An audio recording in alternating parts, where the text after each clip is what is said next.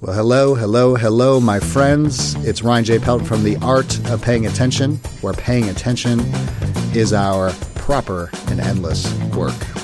Well, I hope you're well. Hope you're paying attention to things in the world. There's a lot to pay attention to these days. So what are you paying attention to? What's moving you? What are you thinking about? What are you reflecting on? What are you seeing? What are you feeling? What do you need? What is going on? What is causing you pain? What is causing you struggle? What is causing you joy? What are you paying attention to? Well, friends, I'm paying attention to patience. I went to a conference a couple weeks ago. One of the speakers talked about patience. I was thinking about that, reflecting on that, how impatient I can be. That I want everything now. I want it tomorrow. I want it the next 5 minutes. I want it instant gratification. Patience is difficult. Patience is difficult in art and in life, building a good life, making things, starting things, dealing with family and friends. It all requires patience. And as I was listening to this talk, he also used this metaphor of the farmer. And he says that the farmer is eternally patient. Because they understand seasons. They understand when crops are going to harvest.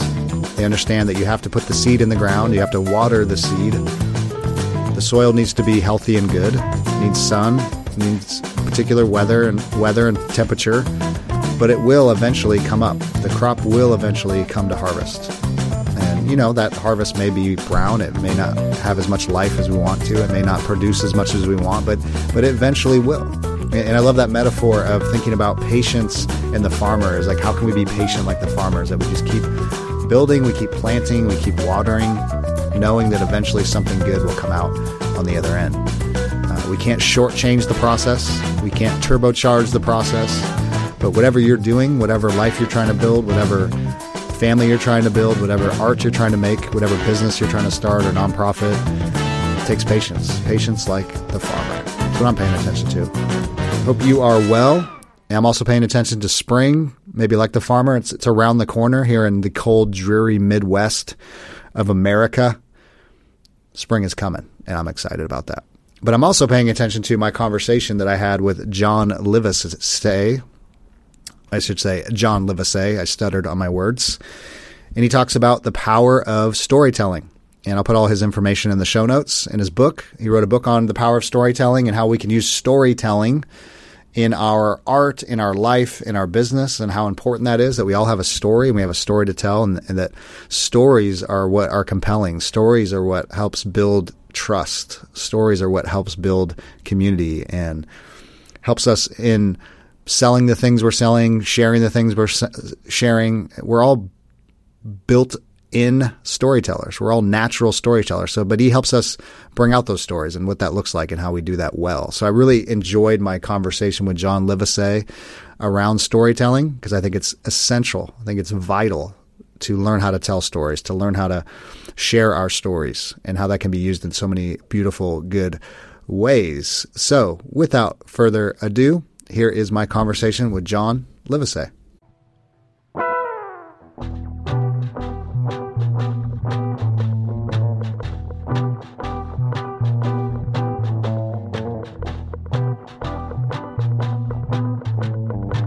Well, hey, today I am privileged to have John Livesay on the show. And John, I do have to ask this question because we are called The Art of Paying Attention, is what are you paying attention to these days?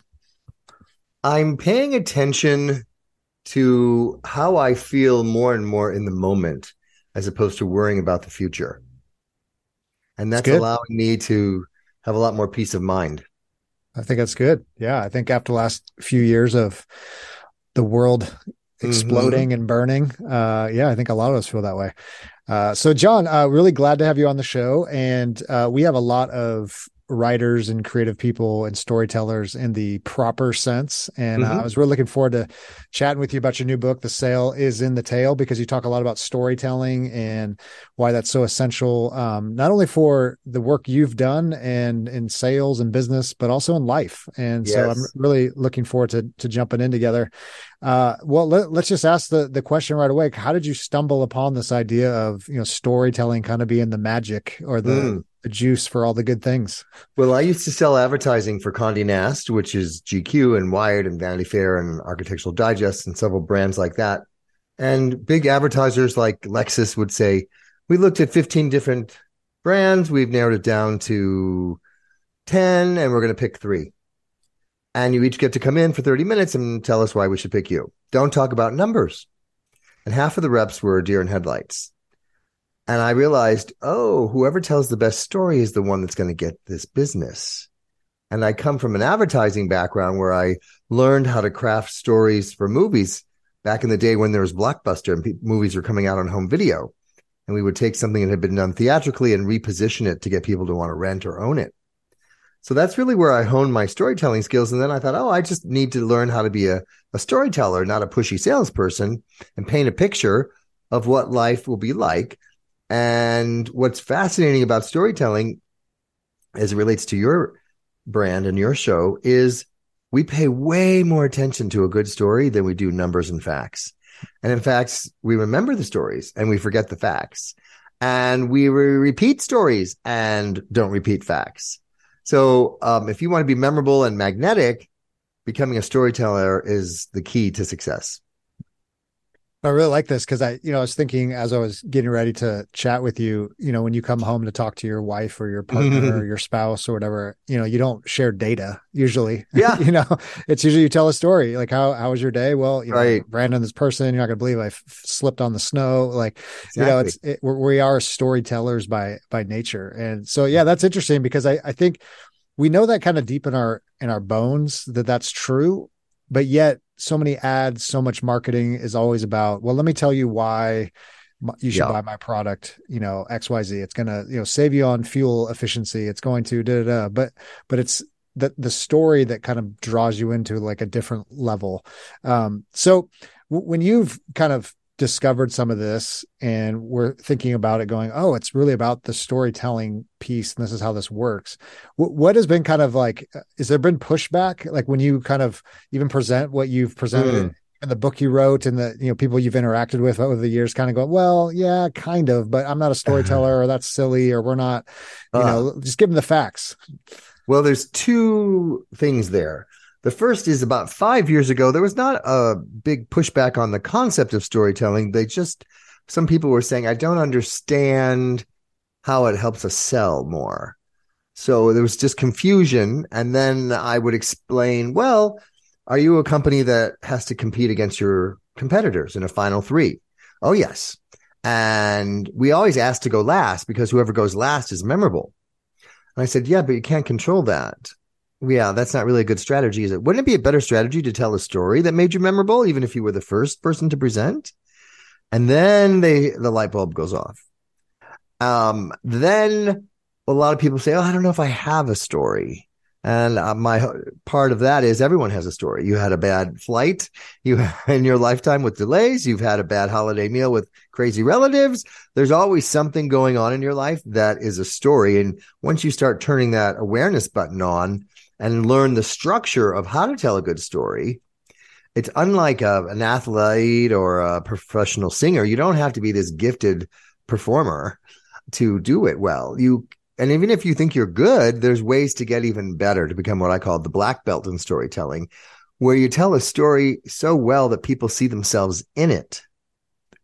And when that happens, Ryan, the magic is people want to go on the journey with you. They don't feel like you're pushing them at all. You're telling a story of someone who's just like them, and you're the Sherpa or Yoda from Star Wars. You're not the hero of the story. Your client is. And that's the nuance of learning how to tell a story in the business world. No, I like this. It's funny. I've used the same realtor multiple times, and I remember one time talking to him, and he's really good at what he does. And I've had a few different realtors over the years, and I just, in a moment of just chatting, I said, why did you become a realtor? And he told this story about a terrible experience buying a home. And almost to the point of, I will never let that happen to anyone ever again. And it was just what drove him. And it's probably why he's so good. I mean, I think if we, you were to think about your work and my work and people working in nonprofits or working whatever, there's always that seems to be that underlying story. I work for the Cancer Foundation because my mom had cancer, or I had cancer. I work with prisoners because I was in prison at one point, or, whatever it is. So yeah, I think you're right. Everyone has a story. It's just a matter of kind of drawing it out. So talk to us a little bit about kind of in your work, you've written this book. the sale is in the tail, and helping people in their storytelling and business or whatever realm they're in. What are some of the kind of stepping stones when you think about kind of drawing out that someone that says, hey, I don't have a story, or this isn't going to work, or where would you begin? Right. Well, the first thing is to be aware that people buy emotionally and then back it up with logic. I don't care if it's a $1 billion airport renovation or the most technical product in the world. People are much more aware that buying a home can be an emotional decision, unless you're strictly buying it for investment purposes. But a car, the clothes, all of those things are very emotional buys. And even if you're in a business situation, you tend to say, I want to buy from someone who gets me. And that's where the story comes in. And as you were referencing, when you have your first story of origin, what made you become an architect, a lawyer, a real estate agent, that's much more interesting than just spewing out how long you've been in the business. Mm-hmm. And it's a great way to get rapport and ask other people what got you into what you do. And that's much more interesting than sports or the weather or whatever else people try to use to build rapport. Then your company, even if it's just a one-person company, has its own story. How'd you come up with a name? What are your values? And telling that story is equally important. And then finally, I have this premise where I turn a boring case study, testimonials, into a case story that takes people on a journey versus a dry case study that's just usually a bunch of facts and figures, and people don't seem to relate to it very well. Now, I was intrigued by that phrase. I actually was doing some research, and I like that, case study versus case story, and that's intriguing. So is there, just in your work and as you've understand people and doing this a while, is there a value in, there are people that generally are kind of, if you want to call it right brain, left brain, analytical, like they do want the data, they do want the facts, they, tell me how this is going to be, help me or save me money or whatever. So, a case study, that's like, hey, look at the success and look how much weight they lost and, all that kind of stuff. How do you live in that kind of world? Like if you, people that's just different, right? They take stories differently. They take data differently. Like, how do you kind of walk that line? Is that even a factor, or does it story just win no matter what? For example, when I was working with Olympus Medical, they make equipment, scopes and monitors and all kinds of stuff. And they said, we always get this one objection about this monitor that we sell, that it's expensive, and especially if we don't need it for every surgery. So you can weave data or objections into your story versus just presenting a lot of rationale why you should still have this monitor. So let me give you an example of what that case story is for this resolution monitor in a surgery. And there's 4 parts to a good case story. There's the exposition, the who, what, where, when. You got to paint the picture to pull people in. Then you need to describe the problem. And if the problem doesn't have stakes that are somewhat high, nobody cares about the story. And then your solution, obviously. And then the secret is the resolution. What is life like after that person has bought your product or hired you or whatever the issue is? So they tell this story now that 2 years ago in a rural hospital in Minnesota, Dr. Peterson decided to test out this monitor. And, that hospital in the rural areas are not known for cutting edge technology, but he thought, I'll test it and see what it's like. And the rep from Olympus, Brandon, was in the room with him. And during the surgery, the patient happened to have a very high BMI, which means they're very overweight, which puts everything at risk. The surgery is going along. And then suddenly Dr. Peterson hits a bleeder. The room gasps, because to your naked eye, it's a sea of red. And everyone is saying, oh my God, how is he going to save this patient's life in time? The Dr. Peterson calmly looks up at the monitor, and he could see the subtle colors between oxygenated blood and non-oxygenated blood, and knew from that he couldn't see with his naked eye where the bleeder was coming from, found it, saved the patient's life. After the surgery, Dr. Peterson said to Blake, we don't always need a monitor like this, but boy, when we need it, we need it. So there's the 4 parts of the story. The exposition, the name, how long ago, where, which hospital. The problem is that doctors hit a bleeder. And normally without that monitor, he wouldn't know where to go and time would be ticking. So the solution is the monitor. right? Giving that subtle colors in red that your naked eye can't see, and saving the patient's life. But the resolution to this story, Ryan, is what he says to the rep. Boy, we don't always need this, but when we need it, we need it. Answering that objection. And then all the other doctors see themselves in that story and say to themselves, oof, I don't care if I need it 1 out of 100 or 1 out of 1,000. I don't want to lose a patient because I don't have this monitor. My reputation's on the line. And I became a doctor to save lives, not go, well, hopefully we won't need it. It's like, we don't need our airbags every day in our car either, do we? But we pay to have them, whether we like it or not. So that's an example of, there's some data in there. There's some facts in there about oxygenated blood, non-oxygenated blood, and how that's a different color red. But if you didn't say it through the story, it wouldn't be nearly as compelling. No, I love this example because you're describing kind of that, it's humanizing the story. It is kind of taking that orbit of data, but also like, here's a real life patient, that's suffering, and a doctor that's involved. And now the money doesn't matter, right? And I think that's, even when we buy things, or someone will say, well, you go on this great vacation with your family and you make these great memories, and it costs a lot of money, and dad's stressed out the whole time, and how are we going to pay for this? And the kids are cranky and all that. But it is one of those moments where you go, you can't put a price tag on that. You're MasterCard's done a whole campaign around that. Right. Yeah. Your whole thinking isn't just how much is it going to cost, but can I put a price tag on memories, which I don't think I can. The stories that my kids will tell for the rest of their lives about, hey, remember when dad got a flat tire and he loses his mind, and, all that stuff. No, I love that. It's like, how do we kind of weave in the data and the story and the humanity?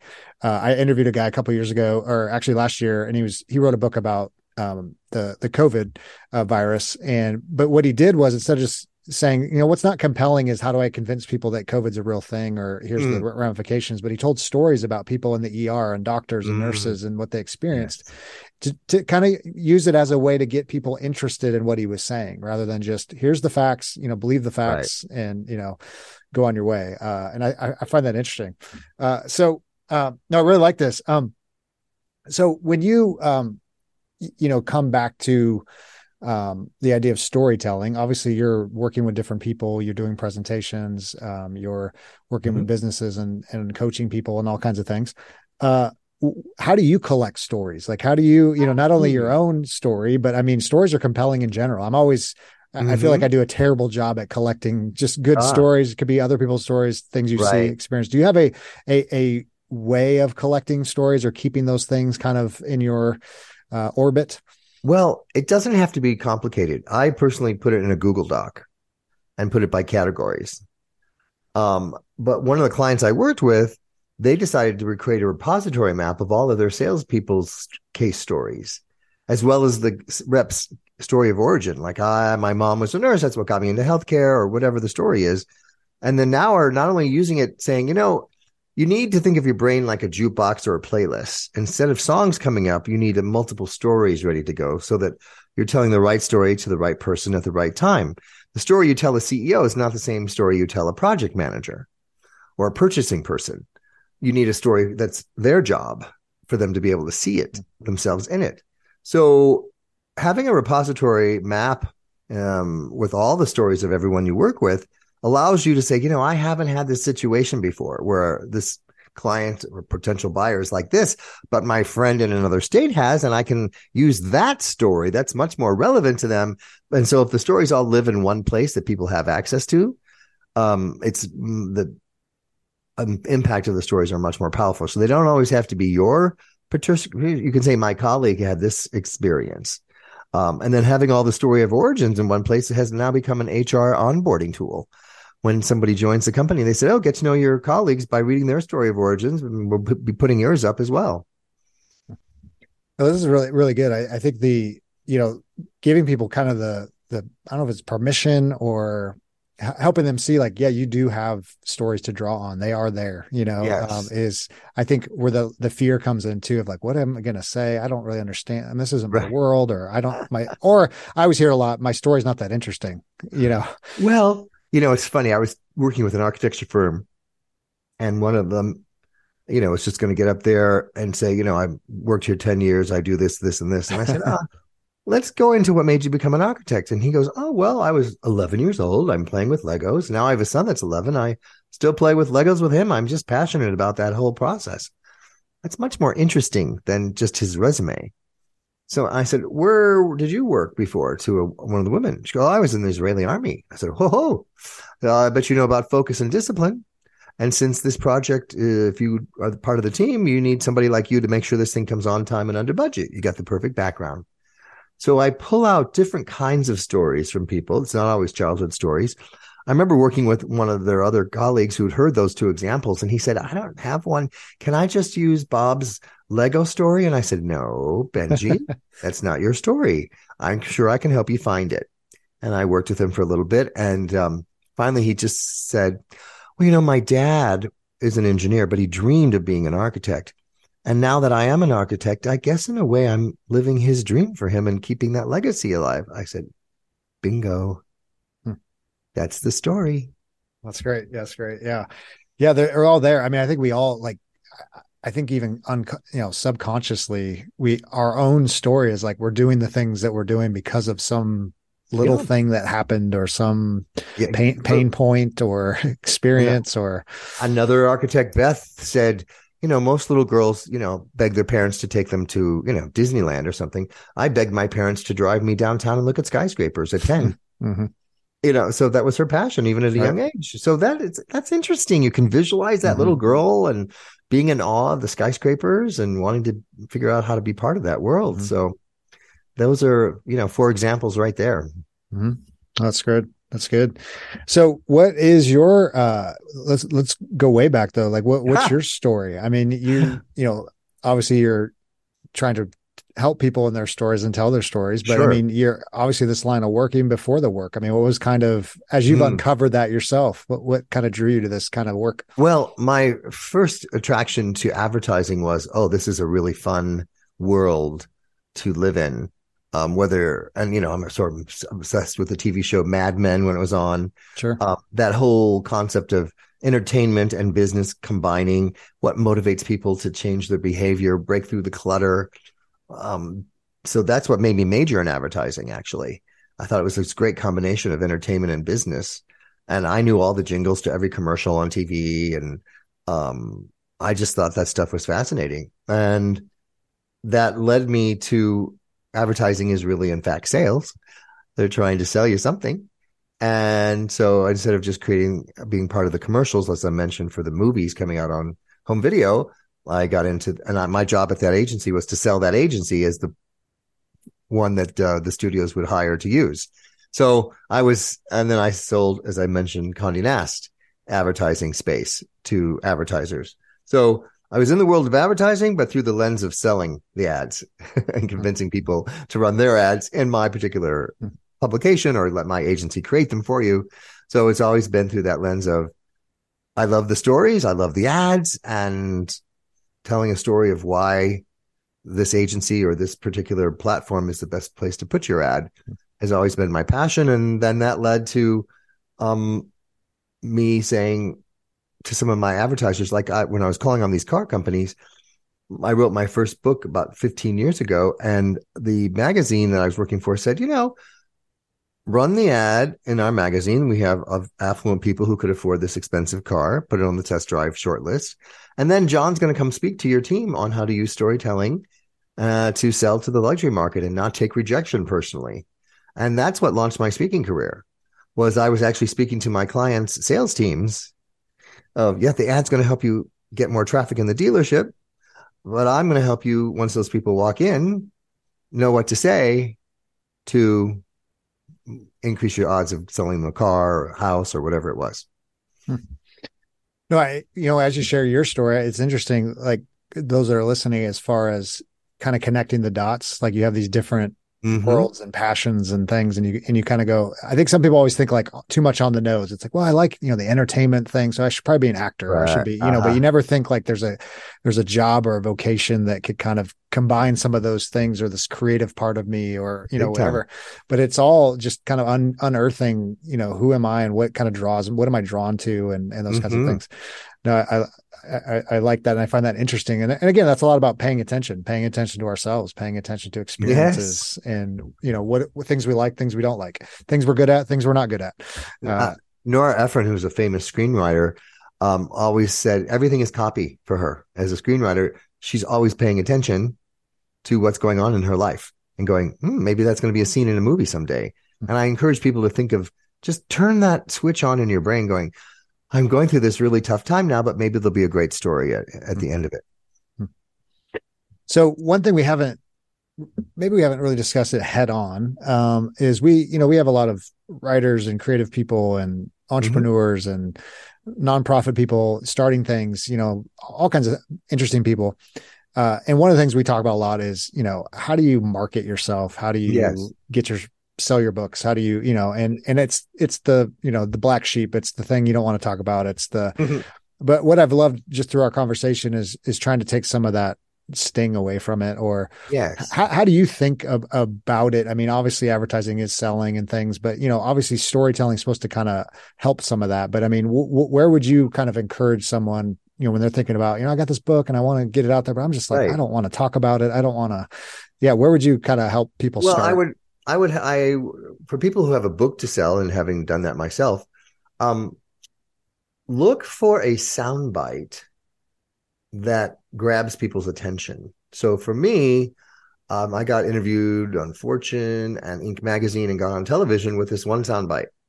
Are you stuck at the friend zone at work?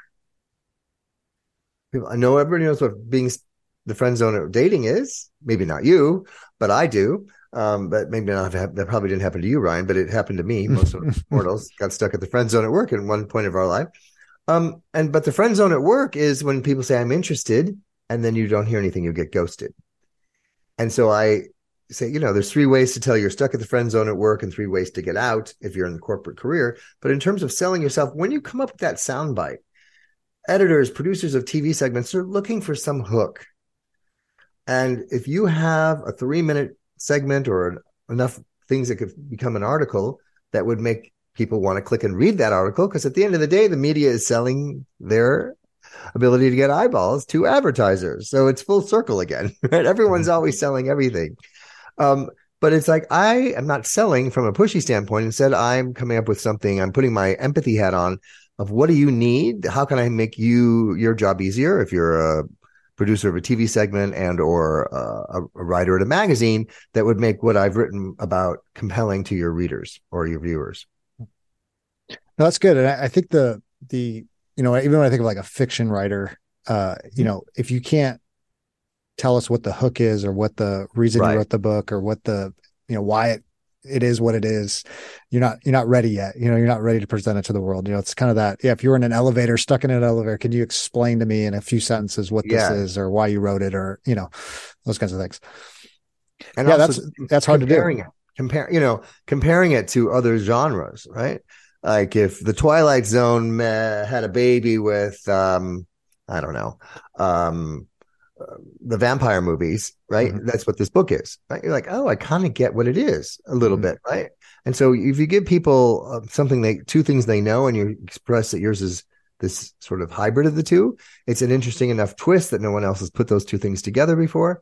I remember saying with one of my earlier books, it's a cross between the 1 Minute Manager and the 4 Agreements. So it's a little bit of metaphysical self-help, and it's a little bit of catch somebody doing something right in business. Those are both short books. And that's what my first book was about. That's good. Yeah, that was like the, back in the, Die Hard movies, everyone would pitch their books or their movies as Die Hard on a bus, as Speed, and Die Hard on, with dinosaurs, or whatever. And a lot of entrepreneurs pitching for funding go, it's Uber with food. Right. Uber Eats, right? It's Uber with this. And then so many other people are like, let me compare what I do to Apple, right? And then finally people went, okay, we can't take one more Apple. Right. You're not thinking more deeply enough about it. Oh, that's good. So John, let's talk just your book. I'm trying to remember when it actually came live. I think depending on when people listen to this, but talk a little bit about the genesis of this book. Obviously, I have another book. It's a business fable, which I've never written before. I've written other books, but they were pretty much straightforward books on storytelling and selling. This one, I decided to make it a story about storytelling. So it's, it's set here in Austin where I live. So it's a little bit of a love letter to Austin. People will recognize some of the places in it.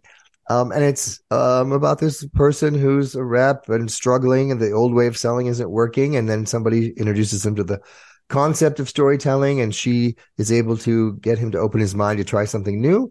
And as you're going through the journey of him not getting a promotion or losing a big sale, and just on and on and on, and learning about improving his storytelling skills as he goes, by the end of it, you're like, oh, and then at the end are the actual templates to create your own story. So you're learning about storytelling without it being so pedantic or instructional. And you were like, I was learning about it without realizing I was learning. And here's the template that the character was using. And what's fun for me is some people go, oh, I thought these two characters were going to get together at the end. Not to spoiler alert. I go, it's not that kind of book. But the fact that you cared enough about them is great. Well, I think, and I think you're onto something, because I think there has been a lot of nonfiction, business type books that have been kind of parables or, fables or stories that were some of the most popular. And it's probably, I think they stick around because of their story driven, exactly. Because, you give a bunch of data and facts and do this and that, and, this and that. A lot of times we don't remember those things, but we remember a good story. We remember the principle, the heart behind it, and I think when we encounter stories, we find ourselves in the story. You said that earlier. Yeah. Which is fascinating, because a lot of, if you read like Donald Miller's work and some of his stuff, even when you design your website, you should make the story about the person that's on your website, not you. Yes. That's kind of they have to see themselves in right. eating this thing, whatever you're offering. I talk about, are you tired of coming in second place when you pitch against competitors? And I took that literally from the words of somebody that I was working with. And now I'm like, gosh, if there's one of you, there's probably 100 or 1,000 of you. And so people go, are you in my head? How did you know I'm tired of coming in second place or frustrated by it? So that intrigues them to go, this is for me. Mm-hmm. Or I'm so sick of feeling pushy.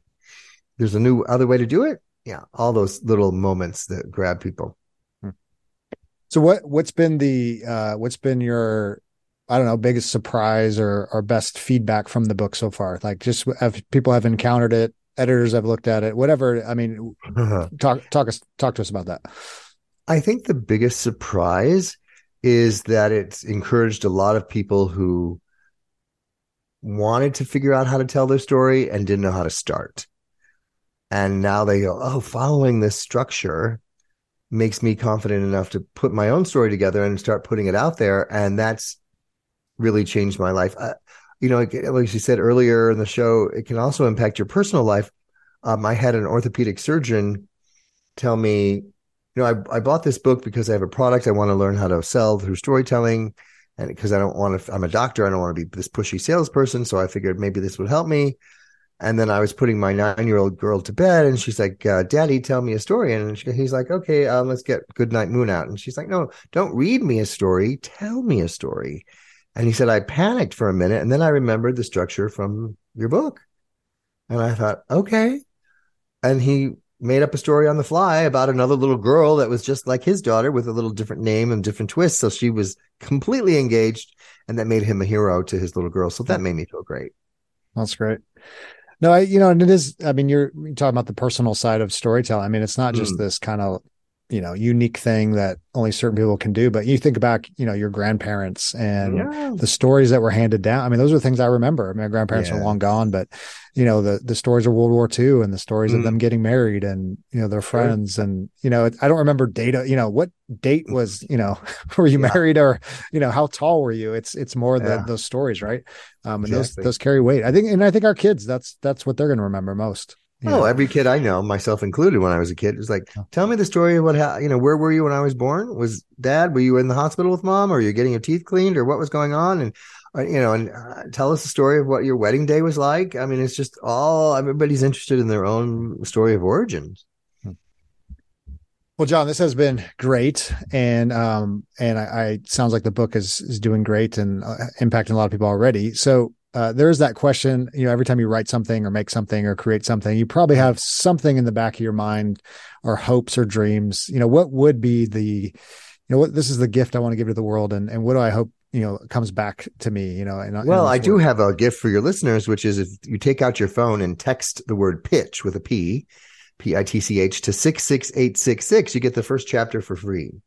And nice. That might intrigue you enough to want to buy or listen to the whole book on Audible. I think the biggest gift is that people read the book and say, oh, this is exactly the kind of person we want to have come speak at our sales kickoff meeting. We need some new motivation. We need a new way of selling. And this is exactly the template we want to have. And so that's been a really great calling card. And we want to buy copies for all the salespeople, have you sign them after the talk. So that's happened several times, and it's just been wonderful. I love that.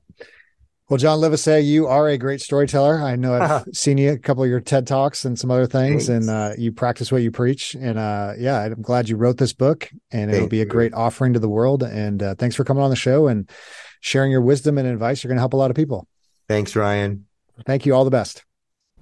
Well, there you have it, my friends. John Livesay, The Power of Storytelling. Go check out his work. Go check out his books.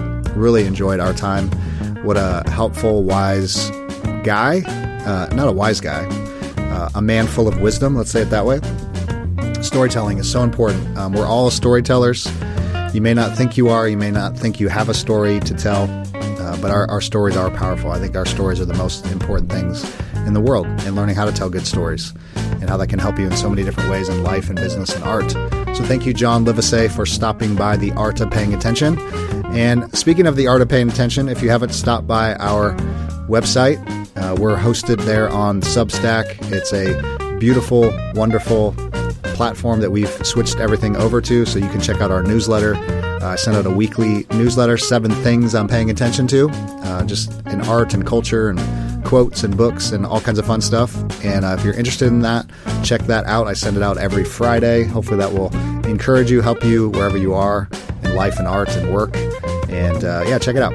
RyanJPelton.substack.com. I'll put that all in the show notes. You can join the newsletter, stay updated on all that's going on. That's where the podcast is hosted. It's where I write articles and share other things. And I've also mentioned this before, but there's a chat feature. If you get the app, the Substack app, is that we can chat. And I know you're excited to do that. We can chat it up and have more conversations and ask questions and help each other. And so I put questions in there once in a while where we can interact. I really enjoy that part of the community. And so thanks everybody for listening to the show. It's been great moving things over, getting things kind of relaunched here, and a lot of good feedback, a lot of good conversations happening.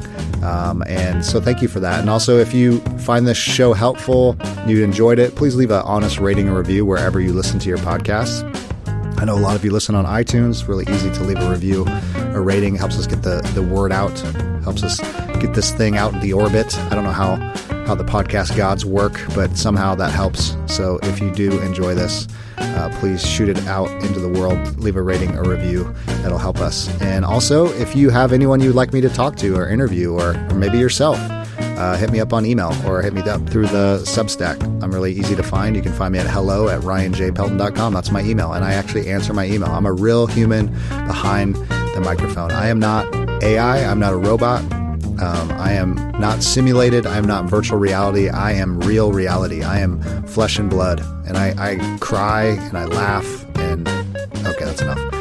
But you can reach out. I love to hear get emails. I love to respond to emails. Any questions you have, any things you're working on, whatever's going on in your life. Love to encourage you any way I can. So hope you're all well. Hope you're paying attention to good things and beautiful things and important things. And before we go, I do have one important thing to say is go make some great art with your life. And I'll talk to you real soon.